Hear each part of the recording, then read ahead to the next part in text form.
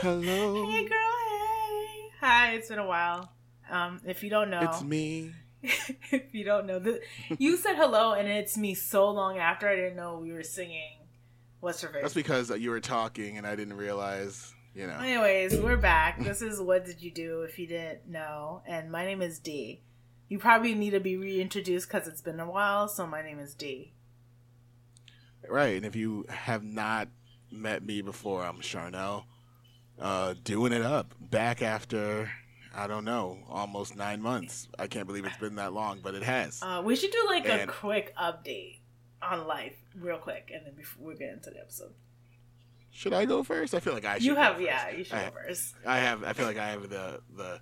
So first of all, for those of you who do not know, well, I'll say this first of all. Thank you so much for people who have been gracious in this time. Thank you so much to everyone who has been kind and compassionate and has said nice things. People who just did nice things for me. If you do not know, if you don't follow me on social media, I didn't really say much about it on Instagram, but if you follow me on Twitter, I've mentioned it. I lost my sister in March unexpectedly and suddenly. And in that time, I also became a parent overnight. My niece was around still, so I got to be a foster parent sooner than I thought. And so that means a lot of life changes, a lot of the way I live, a lot of lifestyle changes. But it's been fun. Crash course parenting has been fun. She's 14, so you can only imagine what that is like. But you've been doing amazing. I'm very proud of you, friend. I would like to say so. I also, because I'm a masochist, graduated and started another program. So yay. So that is me. And I was like, next stop, doctor of psychology one day. I'm going to, I was looking online today. I was like, I feel like I should do it. But it's because I don't like myself too much. But that is my life. That's what it's looked like. And so I've just been busy. I started a new job in the last year too. So just all these things have happened that have kept me away. But I'm back now. Things have settled. I'll let Dee tell you her business. Well, we're glad you're back in my business. Ooh, where do I start? I bought a house. I have a pretty good updates. Rich. Not at all. Working. She got money. Now he could actually say I have a house because he used to make fun of me about having a house, but that was my mama's house. Now I actually have a house, so it's relative. Oh, uppity tail. Yeah. But that means I'm not really in my house because I continue working. Still in human services. Whoopee! I am not a masochist. And I didn't finish my master's program, but I'm moving on. I was promoted last year, so it was fine. I think you guys knew that. And then last thing I did was start a candle company. So I sell candles. So if you want candles, louiseandlot.com. And that's what I did. I think that's it. I continue on the family path, so we're still trying to conceive, and I'm going through that journey, and I don't mind sharing about that.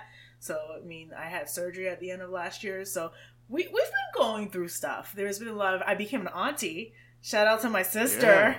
Woohoo! And it's not mine. So. Yes, because for a while there, thought my sister would have an extramarital affair. What? We were on track for some good times, I thought. Oh, gosh. Imagine. I ignored the whole marriage thing, but then you can't ignore the pregnancy thing. You got to take a step back and reevaluate. Yeah, I'm sure she would welcome you into her marriage. Unbeknownst to my brother-in-law, she would. So I was like, I don't think he'd appreciate it. I don't think he'll appreciate it. I don't think he'll have a choice. These two things. But, that's it. I continue to be a stepmom and be married, so that's all as an adventure. I'm not married. We'll take care of that soon. I got business with you. I got business with Janice. Yeah, they've been plotting and all this stuff. I don't know. Like I told you, I remember that time. I don't remember what I said on this pod. I think when I say heterosexuality is the ghetto, or something like that. No, but it is. And I still get tweets about that. So I don't envy you or your sister. But it is there's no. I don't think. If I were a lesbian, I think relationships are the ghetto in general. So it's a different kind of ghetto when you're heterosexual because you have to deal with cis hetero men. And that is just spotty. That's just very spotty.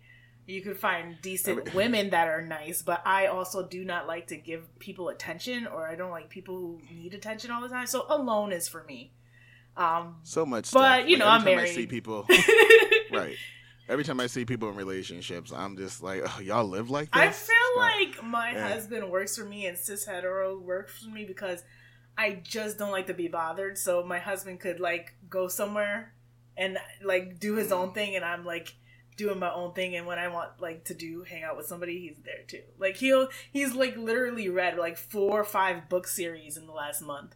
It is great because I get me time. So hey, sounds like fun. I mean, I get no me time anyway. Again, yeah. Parenting, single parenthood. Yeah, so yeah. that's always exciting. But we're taking care of the single part. That's what we're here for. No, like again, we just described relationships being ghetto, and you're like, we're going to take care of that. Why would you want me to enter into your suffering? It's a special kind of misery to want other people to enter into your suffering. I suffer, so you have to too. I don't think so. That's not my ministry. I don't think that's God's plan for my life, and that's fine. But speaking of parenthood, one of my favorite people on the planet, one of our, I'm going to say favorite listeners, and I don't care how y'all feel about it, but Diana is pregnant. Yay! Dun, dun, dun. Congratulations!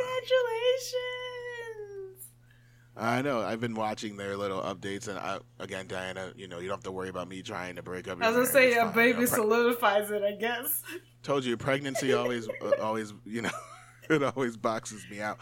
But no, I'm really excited for her. Her and her husband's like cute updates with like the size of the baby and her stripper pole. Yes, which always makes me happy. I want one so bad, but I don't know where to put it. Like it would be in my basement, but my ceilings won't permit it. But I want one. No. But shout out to you, Diana. We're so excited for you. I think you should name the baby Charnel, or the middle name should be Charnel. Feel free to spell it with the ELLE. I won't be offended. I still know it's about me. So thank you. Wow. Anyway, so yeah, that's it. I mean, other things have happened. I know that some listeners have had some awesome things happening. Yeah. I know we have a lot of teachers that listen, so I just want to say shout out to y'all and good luck in the way that the school year is going to start, because things are wild out here. And some of y'all that I know live in Florida is all I'm going to say. But y'all take care of yourselves, please. Yes. Lord, I always talk about Florida, but you see what happens. We're going to talk about hygiene at the end of this, too, because, we say keep your hands clean, but other body parts, too. Thank you very much. We're in a panorama. Like, please. We're at a Panic at the Disco. Why are these celebrities coming out talking about these hygienic things during a pandemic is wild to me. I really wish people would just stop telling us stuff. Like, that is... Like, that was my response. I understand under, like, mental health circumstances, you're depressed. It happens. Great. But, like, I'm not baiting my kid after they come out from outside is wild to me. I grew up in a time where if you smelled like outside, you had to stay away from furniture. Wait, so this time still exists in Black culture, because definitely when my stepdaughter comes from the park, I'm like, oh, it's bad time, because because she smells like outside. So much like outside. Speaking of being outside, we're going to cover someone today who spent way too much time outside. Yeah, I guess so. Not in a good way. We've tried this episode before, so knock on wood, okay? Let's get through this. We can dust it off and try again. No, we have to. But this is like this has to be number 7. That we've tried this episode? Number 7. I feel like I don't know, maybe. I might be over exaggerating. It might be it's 4 like or 5, but it's like 3 or 4. But if it's 4, it's 4 too many times. It's 9 minutes into this thing, so let's do this. We've talked a lot, and the people who are going to be like, I don't understand. We haven't been around for almost a year, so hush. Anyways. We miss you. We miss you. And again, you guys deserve to know. You guys have been riding with us for a long time, so you deserve to know where we've been. Exactly. Clearly, we've been on the internet. We're alive because we've been talking to you. We just ain't been doing it. Anyway, I know folks are just like, I see that they have free time. They're tweeting. They're eating their Instagram, and they're at the park. You can't sit behind a mic for 20 minutes. So, no, it's all good in the hood. So here we're going to talk about Arthur Gary Bishop. That we are. Yeah, we're going to talk about him again. Let me try this out. I didn't say this 40 times. Anyways, he was born in Hinckley, Utah. I'm going to let you ride. Hinckley? I don't know how to say that. On September... Hinckley. On September... Go ahead. Go ahead. Oh, on September 29th, 1952, he was born into a Mormon household. So they were very religious. There's not a lot of information about his childhood, which I always hate, but we know that he was an Eagle Scout. There is nothing significant there, but, I question if there was something significant there. We'll go back to that in a little bit. The only thing we know about his childhood is that after all the crimes were committed, he did report that he was molested as a young man to a psychiatrist. Mm-hmm. So that being said, he was an Eagle Scout. I don't know if that was, there's history of abuse in certain Eagle Scout troops and stuff, so I don't know if that's the situation, but, that's just one theory. Along with this, theory that maybe it happened in those situations, either the Mormon Church or Eagle Scouts, he became fixated on young boys. He tried to date a couple of girls when he was younger, but he knew early on that he was attracted to men. Or boys. I'll say boys. So after high school, he went on his Latter-day Saints mission. Sorry. To the Philippines. You just made it sound like, I don't know. I put LDS, and then I had to stop because I was like, okay, but people might not know what LDS is. So yeah. So when we mention Latter-day, we're referring to the Church of Jesus Christ of Latter-day Saints. Specifically, I had a Mormon friend tell me like months ago when we tried to record this the first time, that sometimes there are different circles who feel like there are connotations around the label Mormon, and because people hear Mormon and they think polygamy and they think, right, strangely exclusive and alienating practices. And there are some people who are part of the LDS who believe that, hey, we're as inclusive as we possibly can be in holding our convictions, and also we don't do the multiple wives thing. So like, there's all that stuff. But yeah, every person who is in the Church of Latter-day Saints has to go on a mission. I believe when they turn 18. Right. So right out of high school, he ended up in the Philippines. So again, he was still desiring young men. At this time, and he reports that he kept these desires for young boys under control until around this time. He just, it was really under wraps, but he started to really feel stuff because, it's the Philippines, it's hot. There are a lot of people who are not wearing clothing, young naked boys around, poverty. So he really had urges, but he kept it under control from what he said. Right. But contextualizing too, because just like, I don't want anyone to feel a certain type of way, but we know when we talk about the Philippines, like when we're talking about the Philippines and we're talking about the intersection with mission trips, right, we are talking about the most impoverished areas of the Philippines that these church missions tend to go to. People who don't have a lot. And the power dynamic shifts once a mission comes into town, right? You have money, means, food, clothes, whatever it is. And so there tends to be reports of abuse or, I would say mishandling of events, people, items, all that stuff. So for him to say, hey, I started really feeling these things around this time, everything Dee said, like people don't have clothes on, it's hot, like all these things are happening, and I find it very hard to believe that he kept his hands to himself. 100%. So he reports he didn't molest anyone or touch anyone at this point, but I highly doubt it. And like you said, those children are very vulnerable. Probably not a lot of adults, or you could trade certain things or needs for your child. I'm sure it happens.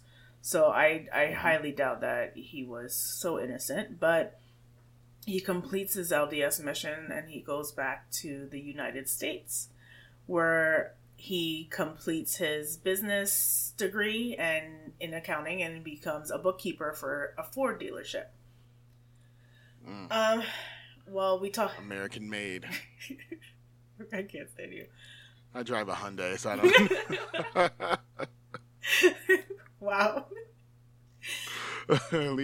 I'm sorry, I'll see myself. I was about to say, like, what do you say? People who drive a Ford are not gonna think about themselves. Like, oh. I don't know. Like, people love. I was gonna buy a Ford Explorer recently. I was like, they're pretty big now. So anyway, anyways. Yeah, he worked at a Ford dealership as a bookkeeper. It was there, like, around this time he begins to consume child pornography.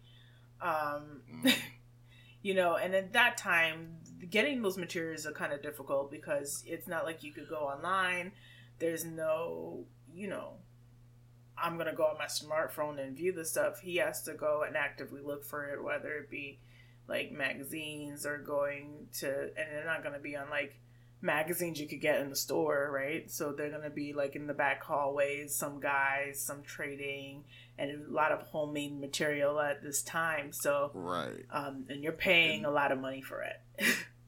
And I just want to point out, and this is what's terrifying, and I mentioned this a lot on this podcast, and it's because it's important. This is around 1977, 78. Like, the 70s were wild. Yeah, and people, like a lot of these. And we, the 70s for kids, not a good time. No, and so, like, it's terrifying because there are people, like he said, it's not something that is just passed. It's not something they went on LimeWire or whatever to find. This is something that they had, that people were actively looking for, and if you couldn't find it, people were manufacturing it, which means that kids were being kidnapped, kids were being abused, raped, attacked, you know, and traumatized, and then killed, right? We look how many missing kids in the 70s. So there's just so many terrifying things around the fact that he knew where to go and who to talk to and the types of people he was talking to. Like, I don't think it's hard to believe that he may have been in some kind of transactional relationship with a killer. 100%. Right. Or another killer. Right. Especially in those times. So, with that said, you need money to pay for this stuff. I'm assuming at this point, getting this stuff is fairly expensive. There's probably it's probably lucrative, being one of these people who produces this material. So he embezzles money from the dealership he works for. Again, it's not said what he uses money for, but I'm sure obtaining the material, the child porn, was part of it. So they catch him. He gets in trouble with the law. He receives a 5-year suspended jail sentence, so he doesn't do actual time. But he's told he has to live in a halfway house and pay back the money. And of course, naturally, he gets fired. But he did not go to the halfway house. Imagine, all you had to do is go to the halfway house and just pay back the money. I mean, I don't think a person of color would be so fortunate after embezzling. No. But here right, especially in the 70s and now. In Utah? No. And now.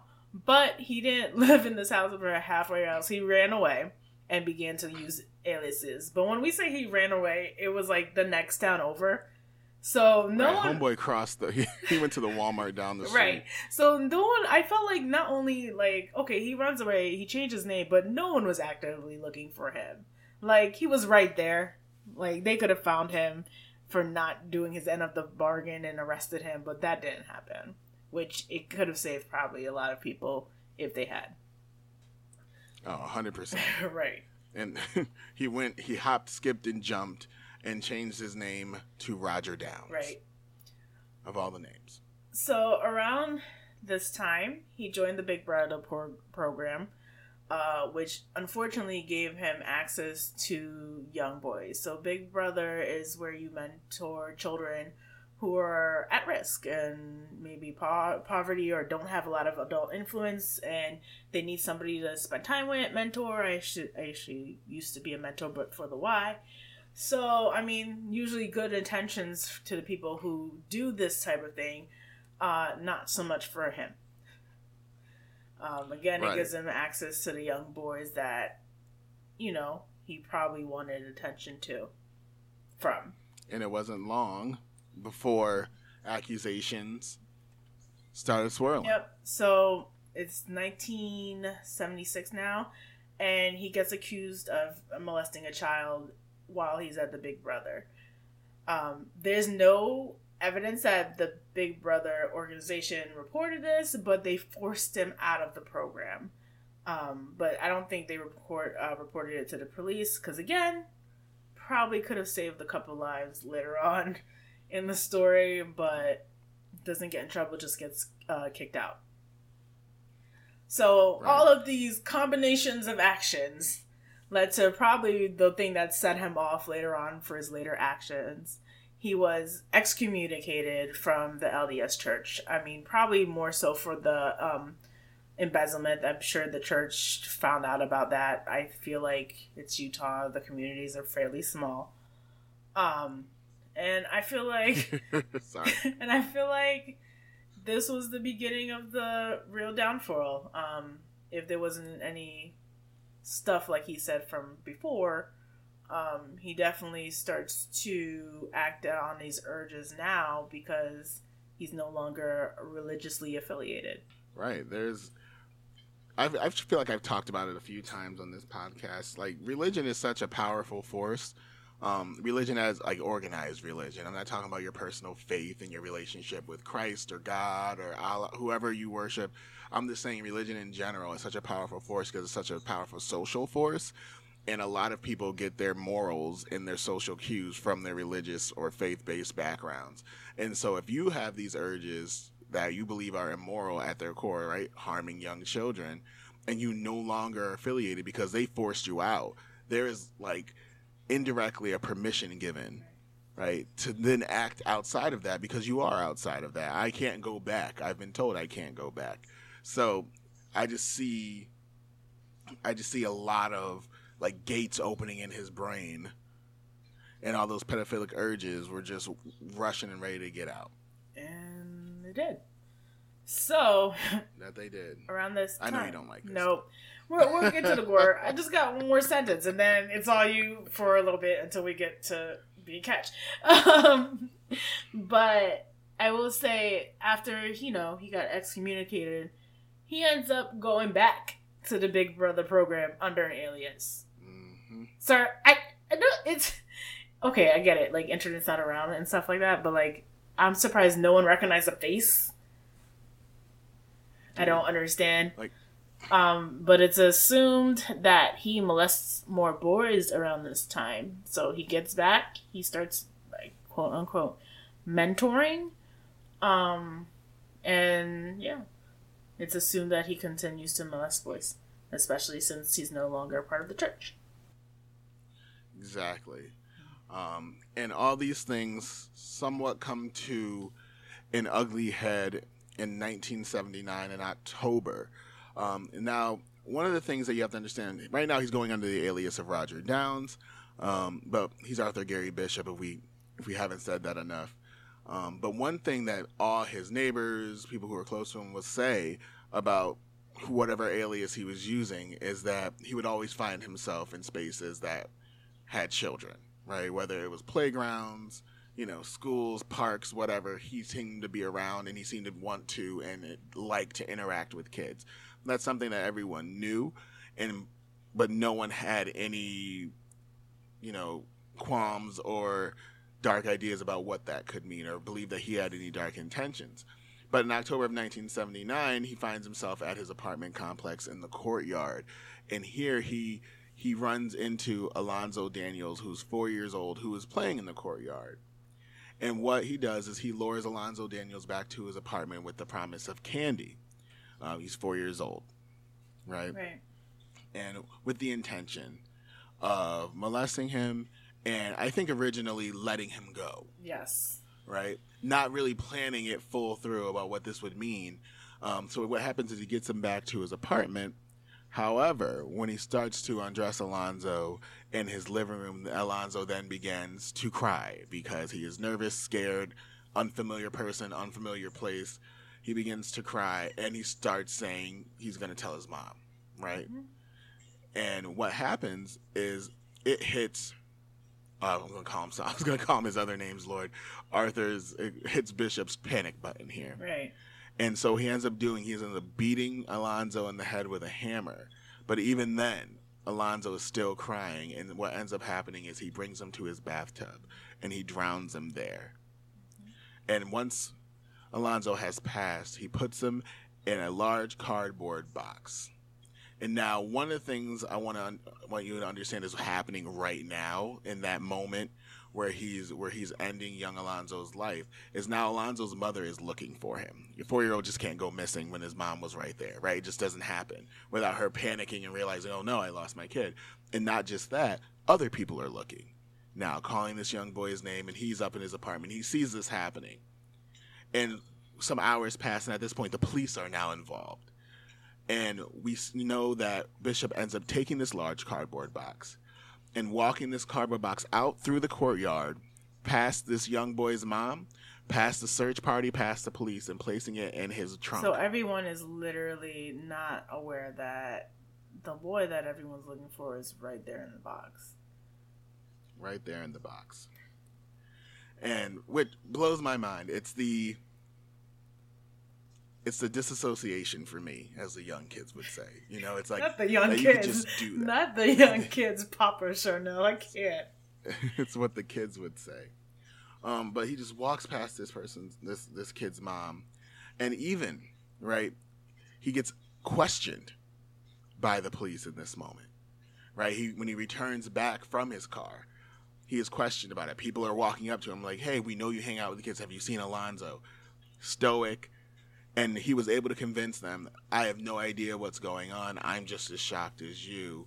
Playing it off. And the police and investigators, they move on from Bishop. And they talk to the other tenants.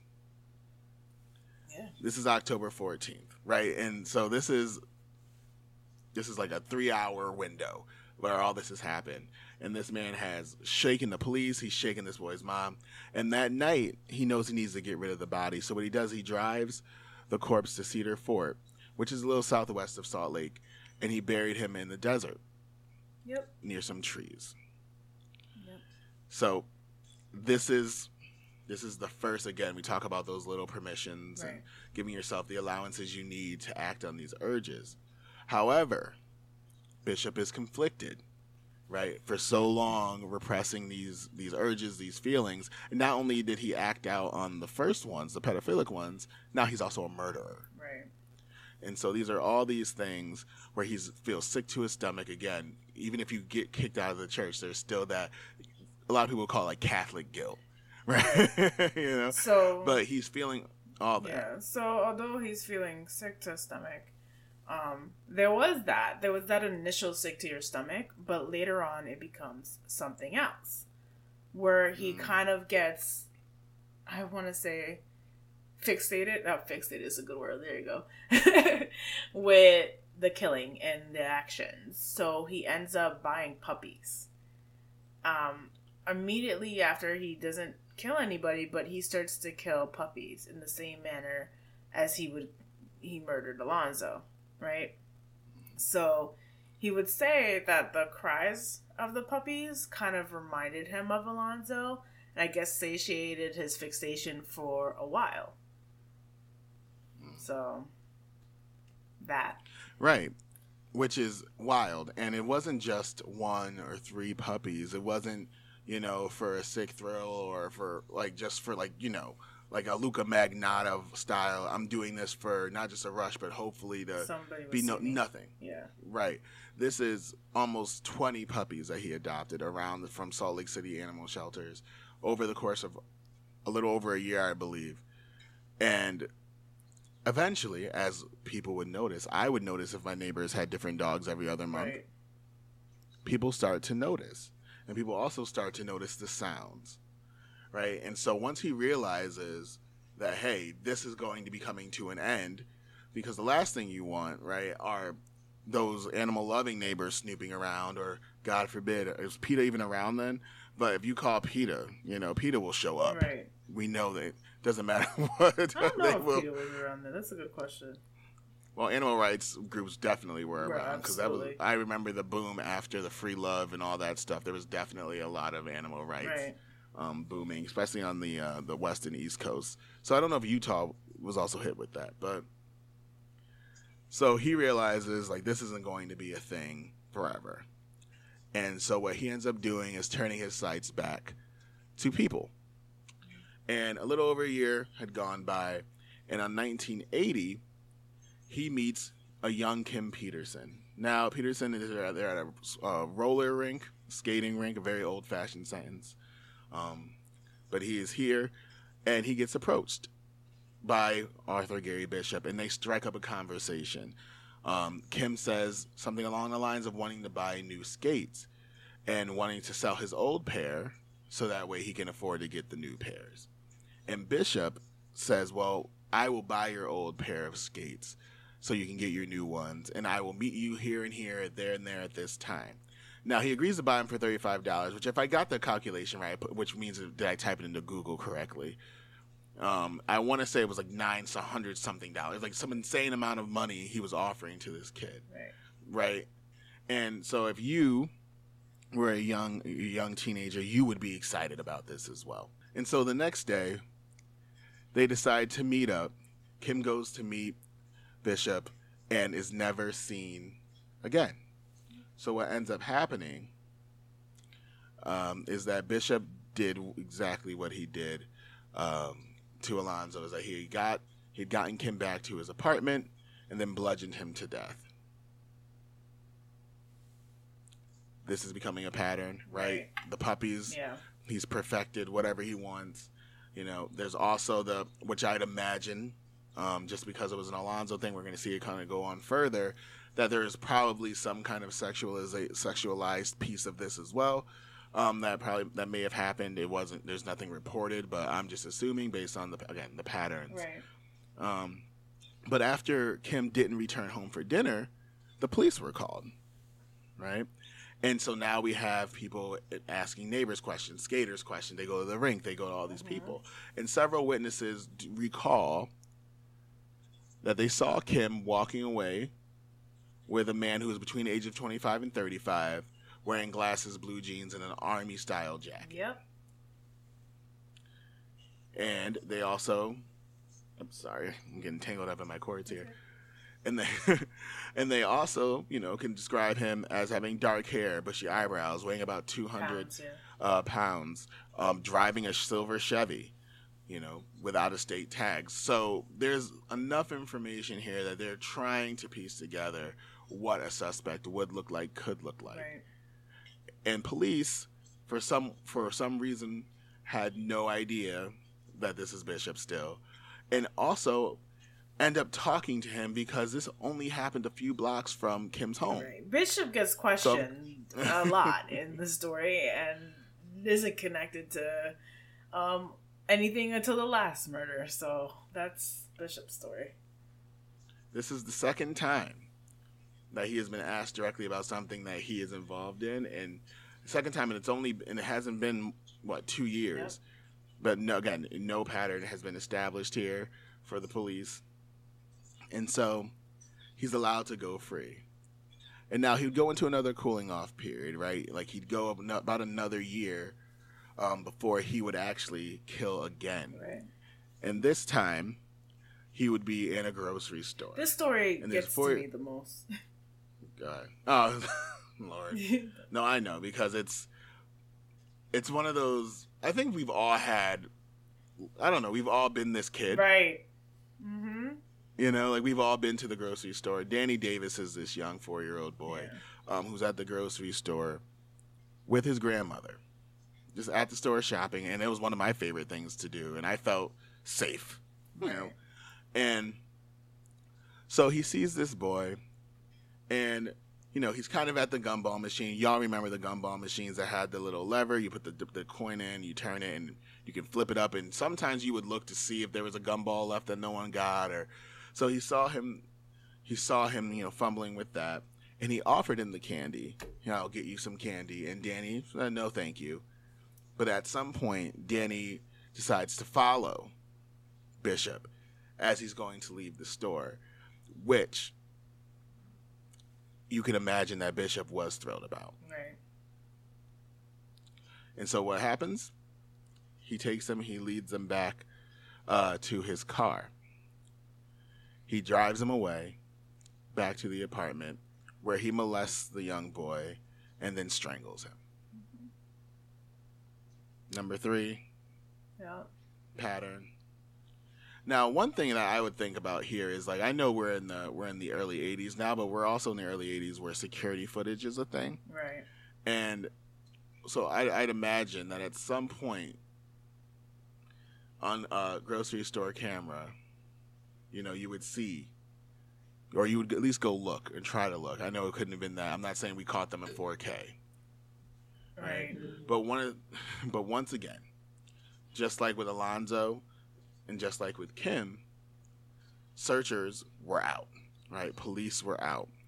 And, people were terrified because this 4-year-old had disappeared and he was only wearing shorts, a t-shirt, blue jeans, a t-shirt, and some flip-flops. Right. And it was getting cold out. People Right. were worried that, he had tumbled into a river nearby or anything.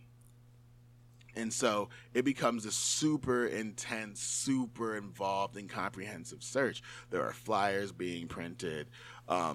FBI gets called. People are moving. A $20,000 reward ends up being posted. Right. I mean, now look.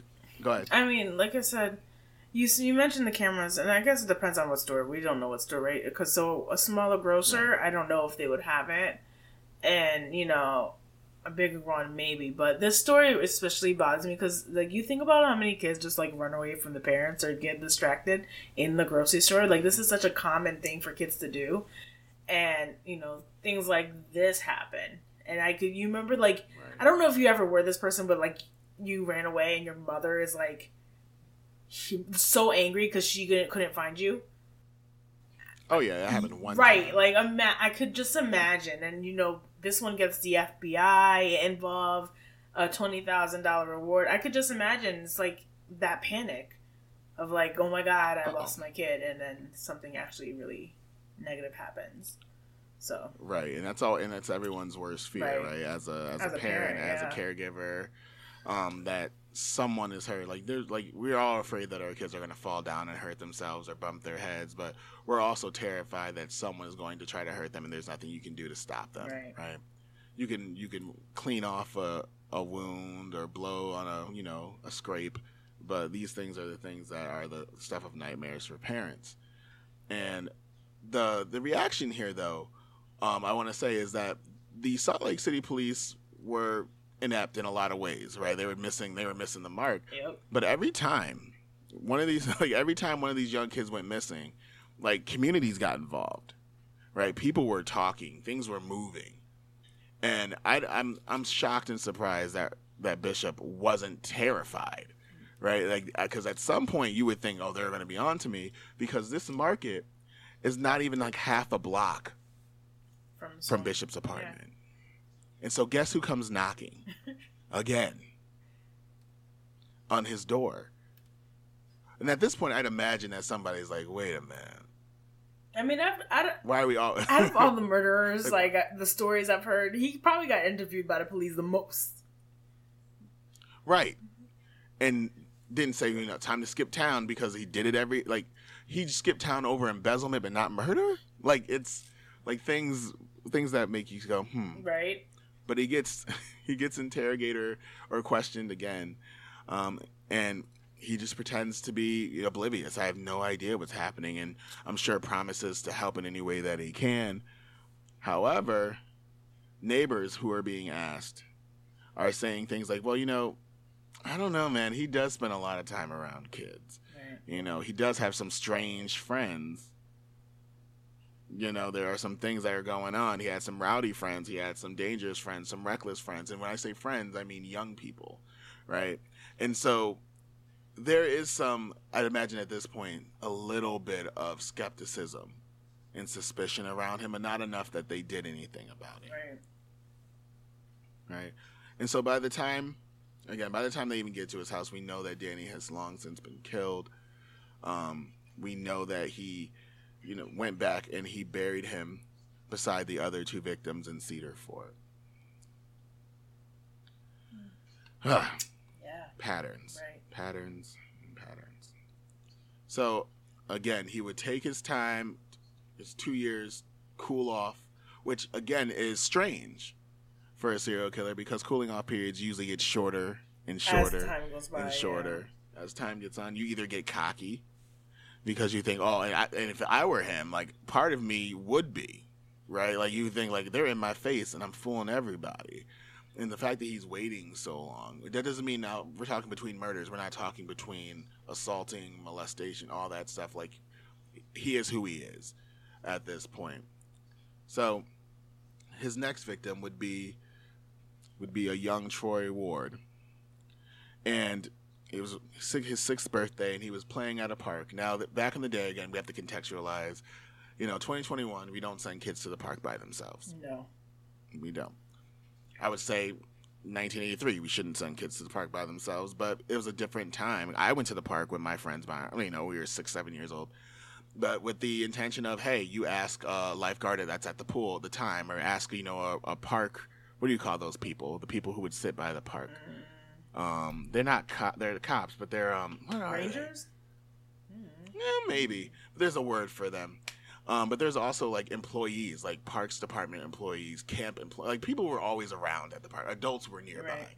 Right. And especially we talked about how there's such a sense of community here. I'm sure there's a trust between adults that if you see my kid at the park, you're gonna look out for my kid. I know it's how it worked for me when I was 6 years old. But so it's his birthday and he gets to go to the park, and he was told, hey, your ride is going to come pick you up. A family friend is going to come pick you up at 4 o'clock. However, when the ride gets to the park, the family friend gets to the park, Troy is nowhere to be found. The family friend then heads to the house thinking, well, maybe he's already gone home. Maybe he never, he didn't stay very long, or maybe he didn't make it. And no one just, and it's not cell phone time. You can't text and say, hey, bro, like, Troy's home. However, what had happened was that he was seen walking away with another man, and they seemed, according to witnesses, to be pretty chill with each other. There seems to be some sort of rapport, right? So there's a chance that Bishop had already met this kid before, that there was grooming happening already, or it's not the first time Troy had seen him at the park. Things like he's a pedophile, right? So there's all these things. So Troy ends up being the next victim here, where he lures him back to his apartment, where he gets bludgeoned with the hammer and he gets drowned after being molested. But he buries Troy near Big Cottonwood Creek and not in Cedar Fort. So now we see a deviation from his pattern. Right. So maybe some concerns about getting caught. At this point, maybe someone's watching, maybe someone will expect something, maybe he's been followed before, whatever. He has figured it out. I'm going to change something up so that way I can throw someone off a trail, perhaps. Maybe. Well, we talked about how he had some time between the murders, but for this last one it was only a month later. So, I mean, it's funny because we used to typically see gradual escalation, but this was very quick. This was, I don't know if this was intentional, but maybe not. So, somewhere around this, and we didn't talk about, there was a child that he became friends with, and he would often hang around with this kid. Everyone thought this kid was his stepfather, I believe. But he wasn't. This kid's stepson. Stepson, and he was the stepfather.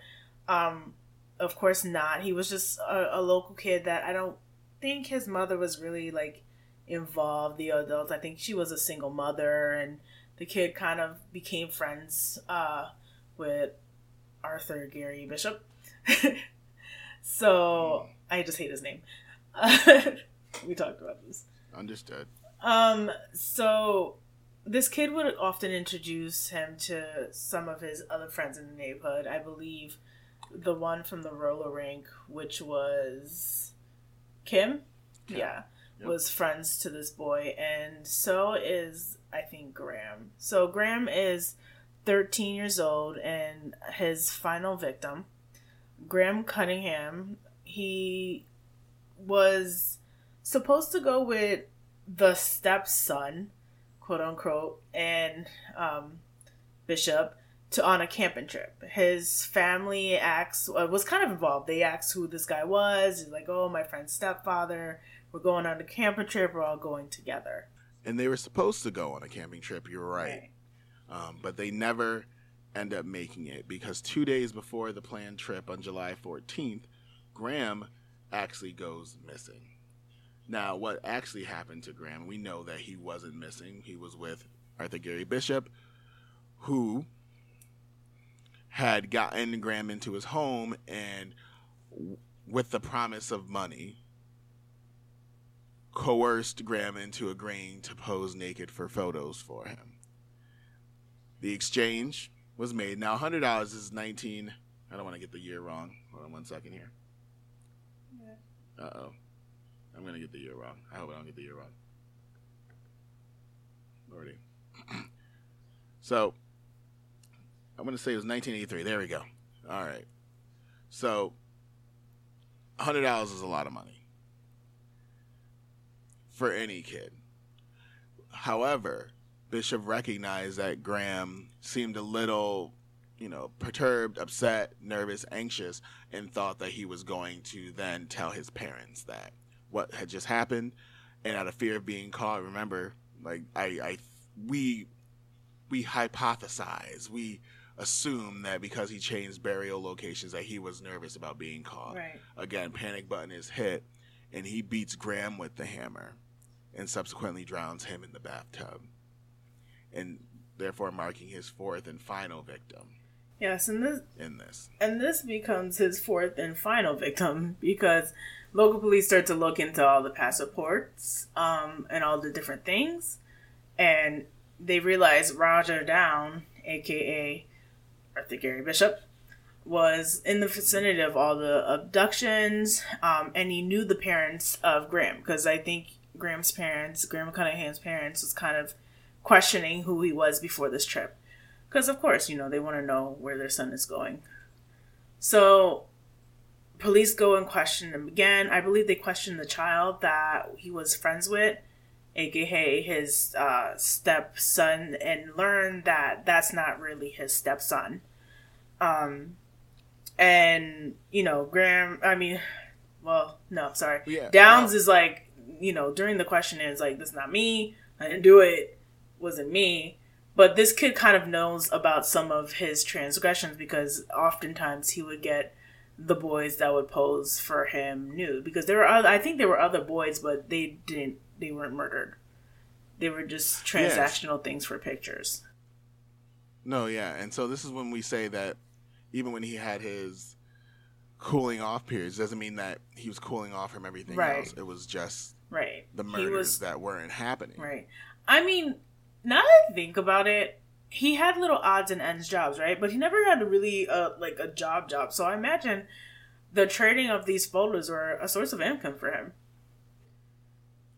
No, I'm 100% sure that he was also dealing in child porn. There's no way that he wasn't. Now I think about it, with everything that went down, and like I said, there are other kids. This boy that he was friends with would, find him other kids. So I'm sure that's how he sustained his living. But anyways, during the police questioning, the little boy that he was friends with sang like a canary, essentially, about all his stuff.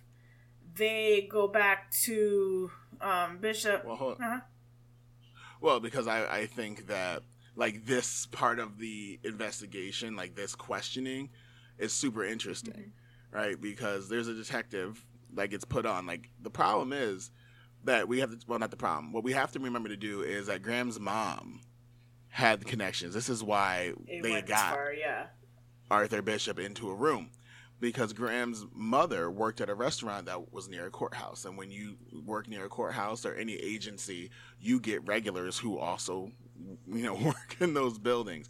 And so she was able to get the ear of people who were important, people who had influence, and people who had pull. And so people were asking the right questions this time. People were looking at the right people. And they were looking at Graham's friends. And one of those friends, which I believe his name was Jeffrey, the boy that was kind of luring people in. Yeah. And so they asked Arthur Gary Bishop, who at this point, again, Roger Downs, I believe his name actually might have been Lynn Downs at this point. He changed his name to Lynn at one point. And so I had them come into the police station, and they were invited there to be questioned as a parent and son, right? Which is wild to me. But the other witnesses, the other kids said, we know that that's not really his stepfather. And so the detective, what's his name, Don Bell, had already in his mind known that something was off here. Right. And when he was he wasn't interrogating him, when he was questioning Jeffrey, the boy was kind of being somewhat standoffish until he asked the question, how long has your father been molesting you? And then at that point, floodgates open. And once he has that on record, he then asks Arthur Gary Bishop to come into a room and questions him. And kind of lets him, meander through some things and BS his way until he finally says, I know exactly who you are. And I know what you've done and what you do. And then at that point, Bishop also begins to sing like a canary. But even at that point, he was also animated. And at some points even mocking, the voices of his victims and things like that. So which was so weird. Yeah, like he would do the high falsetto, like he would up his voice. I don't know, man. It's such an odd thing to do, and because he's been caught, so maybe he felt like there's nothing else they can do to me, And he was unapologetic. He wasn't remorseful in the way that you would think someone who is sick would be. And we're going to talk about how he thinks he's sick later. But you can go ahead. So I just want to make sure that was clear. That scene was painted because he, again, cockiness. Yeah, which is interesting. So he's brought to trial on February 27th, 1984. During this trial, and this is where we get into some of his reasonings for his actions, he says that he's addicted to child pornography, and it's all the pornography he consumed that kind of made him act out these fantasies and murder people and do the things that he did. The trial was, I think, in my opinion, kind of short for a murder trial. Oh, yeah. Like, usually it could take a year now, but this was 3 weeks, and he was found guilty on 5 counts of aggravated murder, 5 counts of aggravated kidnapping, and 1 count of sexual abuse to a minor, and he was sentenced to death. Sorry. Yeah, go ahead. And I want to point out, like, part of the reason everything was so expeditious is because, is that a word? Expeditiously is a word, whatever. But the reason why things moved so quickly is because when they searched his home, they found a gun, they found blood, they found pictures of a young boy. Like, there was so much overwhelming evidence, too, against him. Like, what are you going to say other than you're guilty? Right? Like, there was no way he was getting off. There's no way he was getting off. He was going to catch these charges. So at this time, this is 1984, homosexuality is in the DSM, I believe. I think we read this. Yep. As a mental illness. So part of his reasoning for his actions is that he's a homosexual pedophile. Because remember, there was that stigma, even in the 90s, that if you're homosexual, it's not only that you're homosexual, but you like children. You're a predator. Yes. Right. And I remember this vividly in the 90s.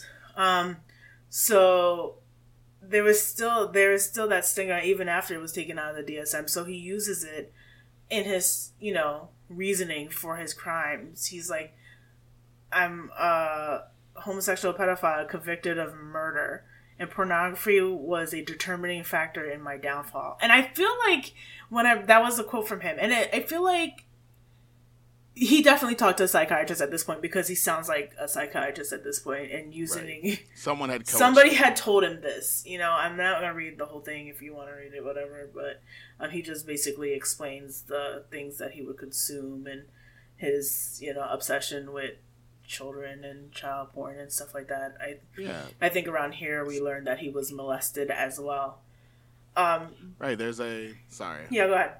This remote recording always gets us, Yeah, right?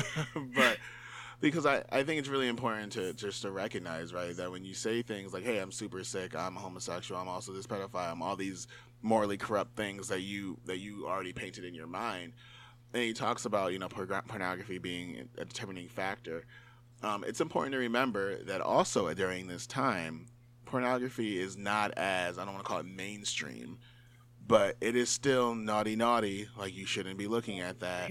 You know, like you've got to go to the back section of stores to find videos and magazines and things like that. You can't just log on to OnlyFans and, you know, subscribe.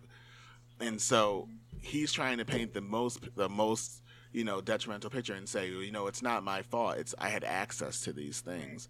And the problem with people who have urges that, you know, that are detrimental, like pedophilic urges, right? Have those paraphilias, who, I'm using the wrong word, I'm sorry, who have those issues, like when you view things like pornography, especially when there's still pornography and things like they're just photos, like it allows you to build whatever you want out of those photos in your brain. And so he's trying to paint that photo, that picture to the jury, to everyone else, is that my mind went crazy on me, and it ran wild, and my imagination went crazy, and I lost it all. Right. He's going for the insanity defense. And they're like, yeah, no, it doesn't work. He does, at the end, have some kind of remorse. Well, he says he's sorry, but he does say that he is capable of doing this again. He doesn't do any of the, why am I'm blanking out? You know, when a trial is, I'm not thinking of the word. Victim statements? No. Appeals. Okay. Sorry. Oh, yeah. So, yeah, he denies all appeals, and he was executed by lethal injection in Utah State Prison on June 10th, 1988. So, he does apologize again during when they inject him, before he injects them, but I don't know if he's really remorseful. Right, like I told you, like the initial you're caught, there was no remorse. I'm so sorry. There was the mocking, the excitement that came with it, and also I realized I messed up. I said it was that Graham Cunningham was his fifth and final victim. I meant to say that. But that is the story of Arthur Gary Bishop. Yes. It's taken us a few months to get that stuff right now, but I'm so glad to be over him because I'm tired of telling it. I am so tired of telling this story, and this better go up, and if it doesn't, it's gonna be somebody else. So I don't care. I can't do the story. But again. That is it. I'm so glad that we've done that. I don't want to be that guy, but I got to be that guy. So thank you all for listening. Usually there's some kind of mumbo jumbo towards the end, but thank you all so much for listening. D, if people wanted to look for you on the internet, where could they find you? Yes, it's on Instagram and Twitter. It's _D, DEE, _Isa, ISA. And you can see me in all my glory. Where could they find you? Right. If you were looking for me, which I know you are. Why? Oh. It's the voice. You know, that's what it is. People are like, oh, you have a great voice. I know.